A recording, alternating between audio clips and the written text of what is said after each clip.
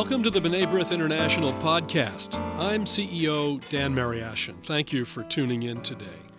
I'm joined today from Denver, Colorado by Frank Goldman, whose grandfather, Frank Goldman, B'nai B'rith's president in the years from 1947 to 1953, played a historic role in President Harry S. Truman's recognition of Israel in 1948.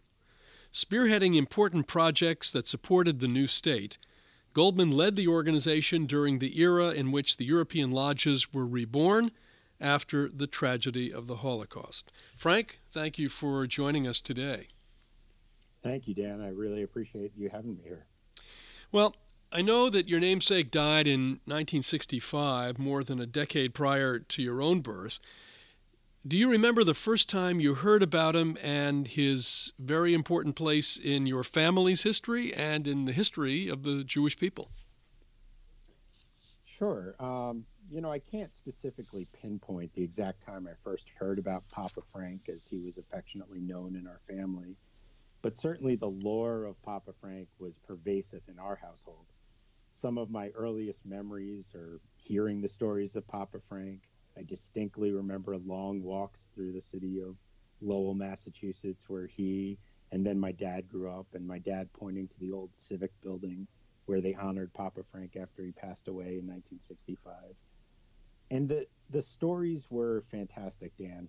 Hearing about this small city lawyer who, seemingly against all odds, being a first-generation Jewish American, really lived the American dream, brought himself up in the face of all obstacles, combating terrible anti-Semitism in New England, and coming from a family that had fled the pogroms in Russia, to become really a cherished member of the local community and, of course, as you referenced, in the international scene. And I still remember my dad, Fred, who unfortunately passed away now going on 16 years ago, recounting to me how Papa Frank was this terrifically skilled lawyer as a DA and defense attorney, and arguing at least one case that went to the Supreme Court. And in the next breath, telling me about John Adams and Clarence Darrow and Abraham Lincoln, without obviously directly comparing them, but explaining to me how words and demeanor could be fashioned to win over your opponent. And obviously that had a significant impression on me as I years later became an attorney. And of course there was the story, the immeasurable effect that Papa Frank had on the creation and recognition of the state of Israel, but more importantly, to bring a modicum of peace to the Holocaust survivors. To a young child, Papa Frank was larger than life. He was this mythical creature, if you will, who was this miracle worker. And you struggle to come to terms with that as a young child, with a man who wasn't real in your percipient world, but just a vision of how one is supposed to conduct his or her life. And at the same time, in some way, it made everything seem possible, that a young boy or girl could in fact grow up to fulfill their dreams and purpose in life. Now, my father was very reticent about Papa Frank outside the home. He felt like it was bragging, but I always disagreed with him. I said that it was a central tenet of the Jewish people to tell our shared history, and it was important for those to know the story. And if I can, just one other thing about Papa Frank, I think above all, what was conveyed to me is he was just this wonderful man, very welcoming, and everyone seems to have loved him, Jew and non-Jew alike. And when we went back to Lowell a few years ago, I was just overwhelmed by the number of people who conveyed that to me. And just, there's this one little anecdote that I like to tell about Papa Frank and just how he made people feel. But there's this story that when my dad was a young boy and he brought over his pal from school, who in Lowell was, of course, not Jewish, it was during Passover, and Papa Frank went over to the kid and handed him a piece of matzah, and the kid reluctantly took it and then took a bite and grimaced, and Papa Frank looked at him and goes, "Terrible, isn't it?" And they all burst out in laughter, and he just had this way to make everyone comfortable, and I have no doubt that it was this part of his persona that Truman came to love and respect. So to answer your question directly, growing up, I had a hero, a man who I never had the privilege of meeting, but whom I've emulated and revered my entire life. Well, we'll get to the story about Truman and Weitzman in a moment, but I want to stay with this for a moment. That Frank, I understand, received his law degree at a very young age, so he must have been sure of his vocation or his career choice early on. But what about his leadership positions in the Jewish community? What led him to B'nai B'rith, and what was the trajectory there before he became the president of this organization? Yeah, absolutely. I think a lot of it had to do with his background and upbringing. He was born in Boston in December 1890, would be 127 years old today. Yeah, if you do the math, he's more of my great grandfather's generation, but that's another story. But he was the son of Russian immigrants who had fled the pogroms. He was one of seven children and only one of three to be born in the United States. And the new country meant everything to his family. They came here with nothing but loved the country for the freedom and opportunity that it offered. And these were some of the very ideals that inspired Papa Frank, and which he later analogized to Israel and the creation of Israel when he spoke to Truman years later. Um, Seeing all of this, his goal in life became to help people. He dedicated his life to community service. He provided humanitarian aid to those who could not otherwise help themselves. And generally, he used his existence for the betterment of others.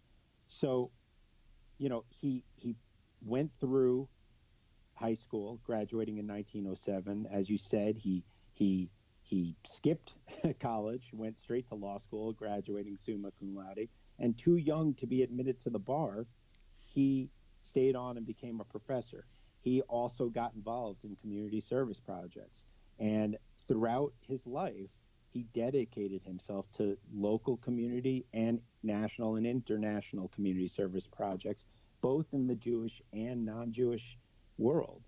He was involved with Red Cross. He was involved with the local Lowell Community Center, and then became VP of National Jewish Hospital here in Denver, and the list goes on and on.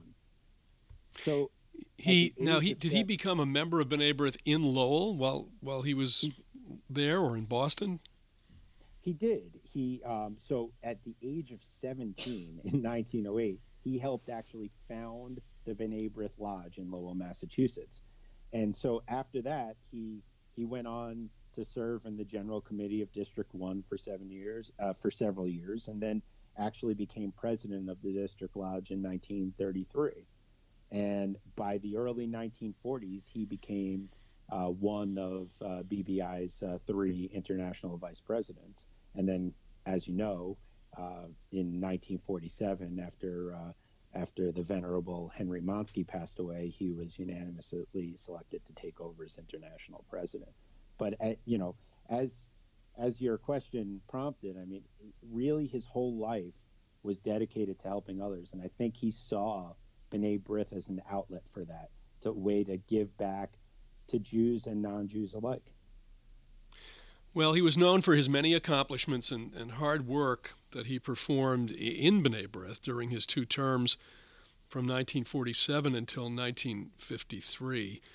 But now I'd like to move to his pivotal role during the early part of his first term and what was one of Jewish history's most significant 20th century moments. And, we're observing this year Israel's 70th anniversary.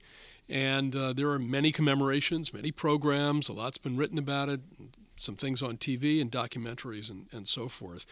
But every story about the establishment of the modern state of Israel really comes back to a few very important months during Frank's presidency of B'nai B'rith.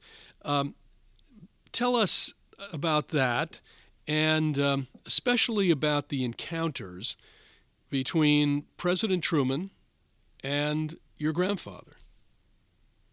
Sure, I'm happy to. And as you're well aware, normally I give an hour plus talk on this, so I'll try and be brief and summarize the events in the best way I can without leaving too much out. As you suggest in your question, Papa Frank's most significant role, at least in my estimation, was his work towards advancing the U.S. recognition of the State of Israel. It's not that well reported, but in many ways, I think Papa Frank preferred it that way because his goal was to help people, and recognition, his own recognition, was not really foremost in his mind. So the events that I'm about to talk about really take place over, as you said, significantly over a few months, but really within an exact 1 year period, because on May 14, 1947, Papa Frank was unanimously elected to succeed the late Henry Monsky as international president. And his first goal and his first act was to immediately call for the doors of Palestine to be open for unrestricted immigration of the Jewish people. And that was reported in the New York Times of the next day. But as we know, the call was not heeded, and Papa Frank knew that something had to be done. So in June of 1947, he had an idea. He learned that one of Truman's dearest friends was a man named Edward Jacobson.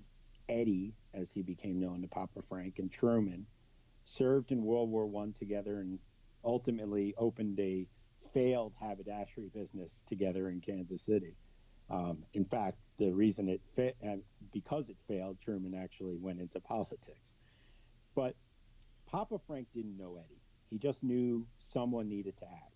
So he called a man named A.J. Granoff, a prominent attorney in Kansas City and past president of BBI, of B'nai B'rith District 2.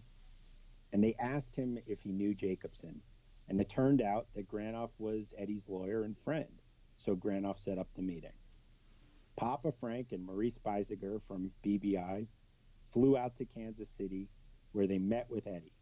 Now, Eddie's initial reaction was contrary to what Papa Frank would have thought. He told Papa Frank adamantly that he was not a Zionist. B'nai B'rith was this fraternal organization to which he belonged, and he knew nothing about politics or Palestine. But Papa Frank, in his way, impressed upon him the dire situation and assured Eddie that if he would agree to be involved, that he would give him a thorough briefing of all the facts. So over the next 11 months, and believe me, I could get into the details, but I'll summarize. So until Truman recognized the de facto authority of the Provisional Government of Israel on May 14, 1948, Papa Frank did a number of things. He traveled frequently to Kansas City to educate Eddie on Jewish history, the history of Palestine, what had happened in the camps, and the plight of the Jews who were left in Europe.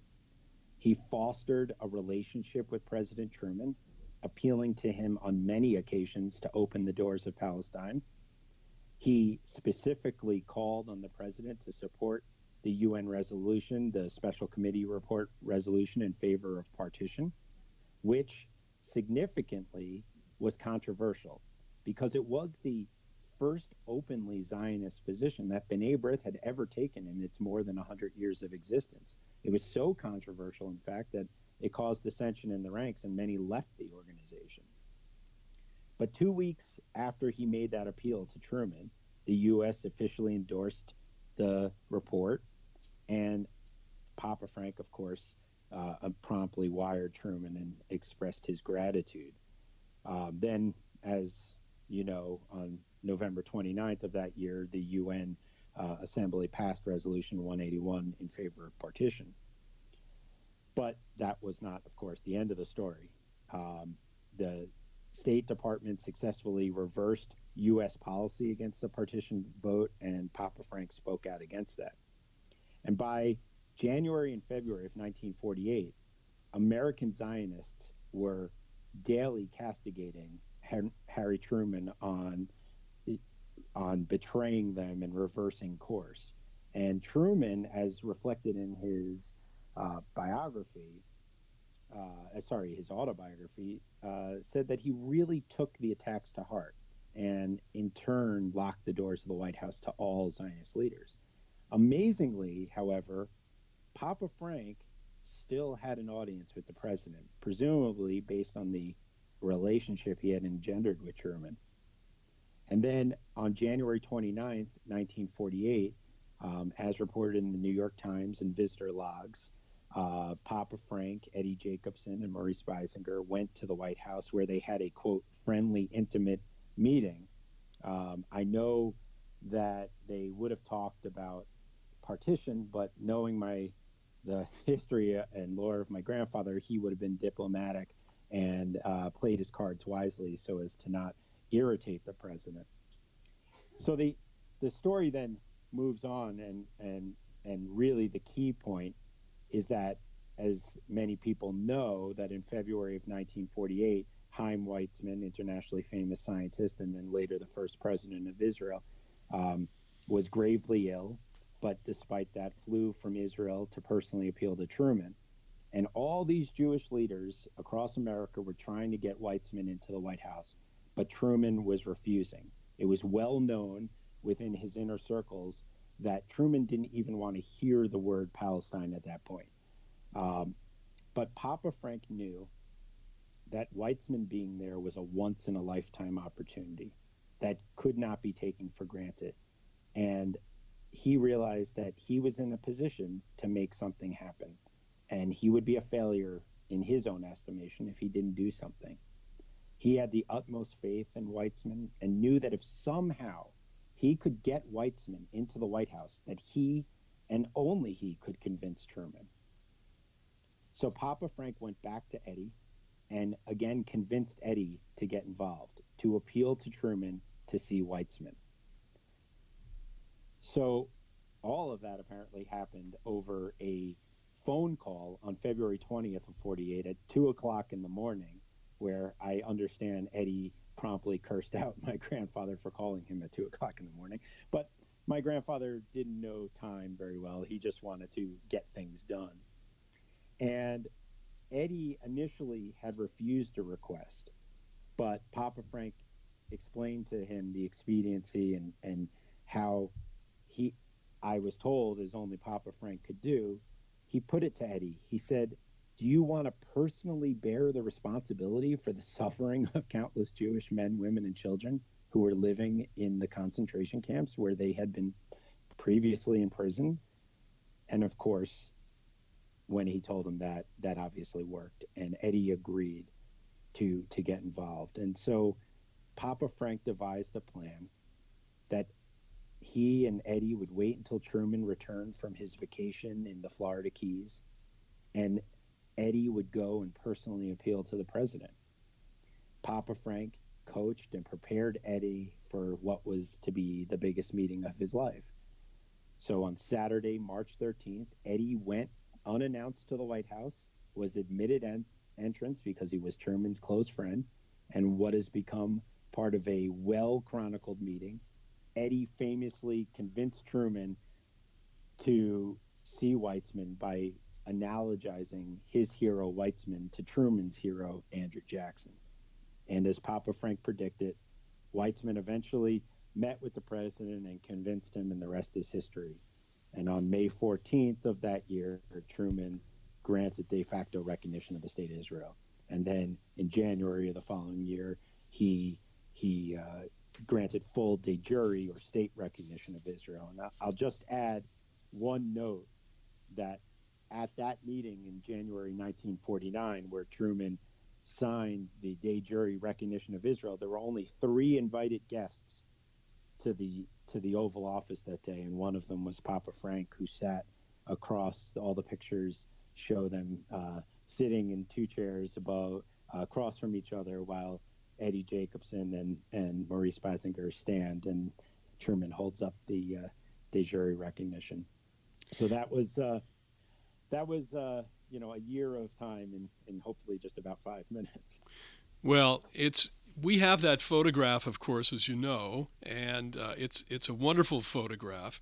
There's also a story about the pen with which President Truman signed the de jure document. You might want to comment about that, because that pen came back into public view, public attention just a couple of months ago when the embassy of Israel in Jerusalem had its launch with the president and other dignitaries being in Jerusalem. So why don't you tell us about that pen?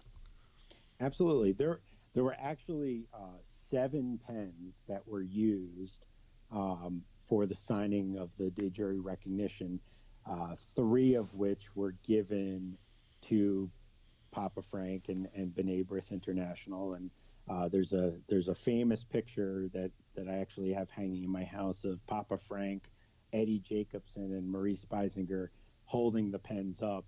And funny enough, Maurice has a sort of a frown on his face, because I think it's around that time that Papa Frank told him that they'd be donating the pens outside. So, but that's always the little humor that I bring to it. But I'm not sure where 2 of the pens have gone. I assume one of those is in Eddie Jacobson's family's possession, and one of them I don't know.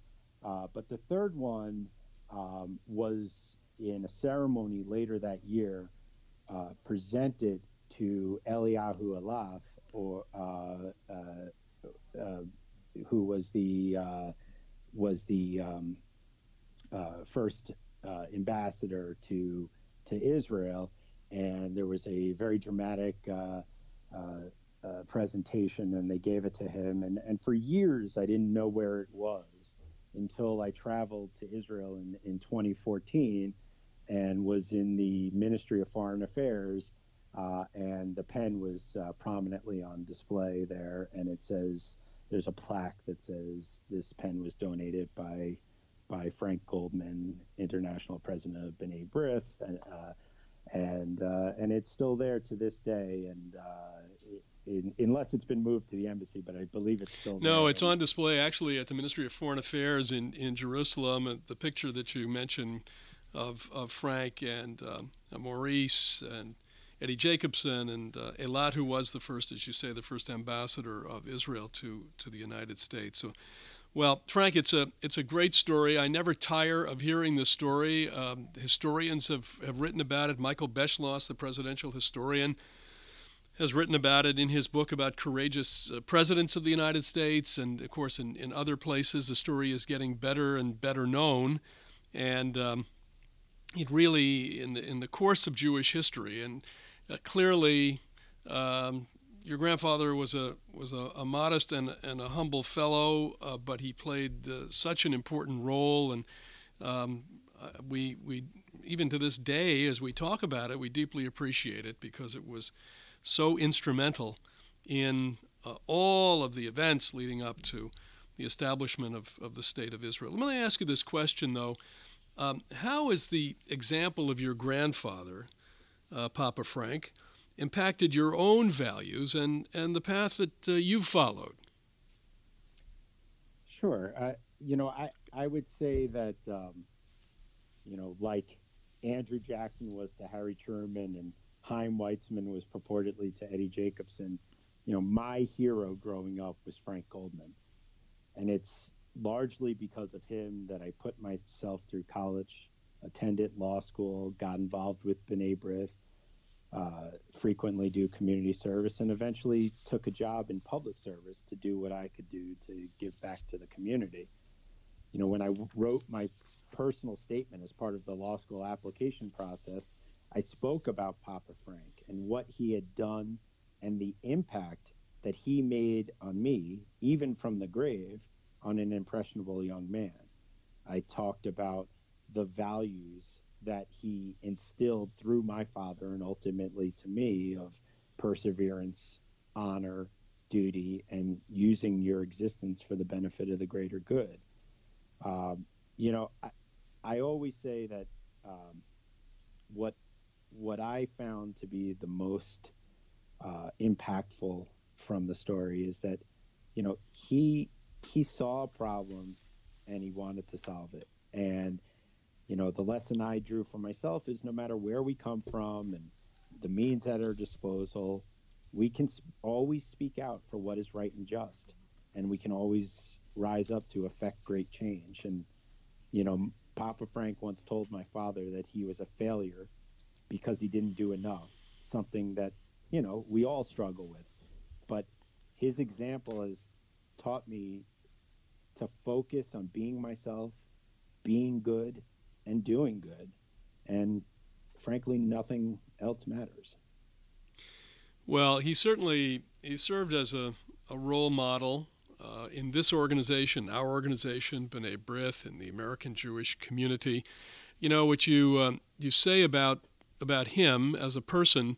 We have several photos of him here in our headquarters in Washington, and I look at those photos at least a few times a week as I walk through the halls, and I think the kind of person that he was comes through in the pictures. If photographs can convey a person, and sometimes they can, sometimes they can't. In this particular case, hearing you talk about him, I think it kind of melds very well with the impression that I've had. Of course, I didn't know him either, and many of us today, I don't think there are probably, there may be a few folks left who remember him, but this is such a great way to remember him, not only with these photos, but of course the telling of this story, which will continue throughout the ages, and the important role that he played. So I want to thank you, Frank, for sharing all of this with us,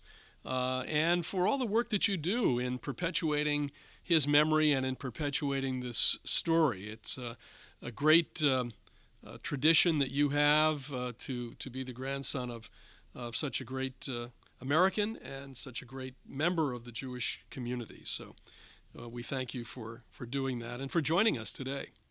Well, thank you so much. It's really a pleasure. And, I would just add that it means a lot to my family to be able to come and talk about him. And Papa Frank had such a wonderful relationship with Truman after the recognition. And it just, really is impactful on my entire family to be able to recount this story. So thank you for having me. Great. And thank you, everyone, for listening to our podcast today. Please visit our website, bnaibrith.org, like our Facebook page, follow us on Twitter, subscribe on your smartphone through the podcast app for iPhone or through Google Play for Android. And lastly, tell a friend about us. For my guest, Frank Goldman, I'm Dan Mariaschin. We'll talk to you next time on the B'nai B'rith International Podcast.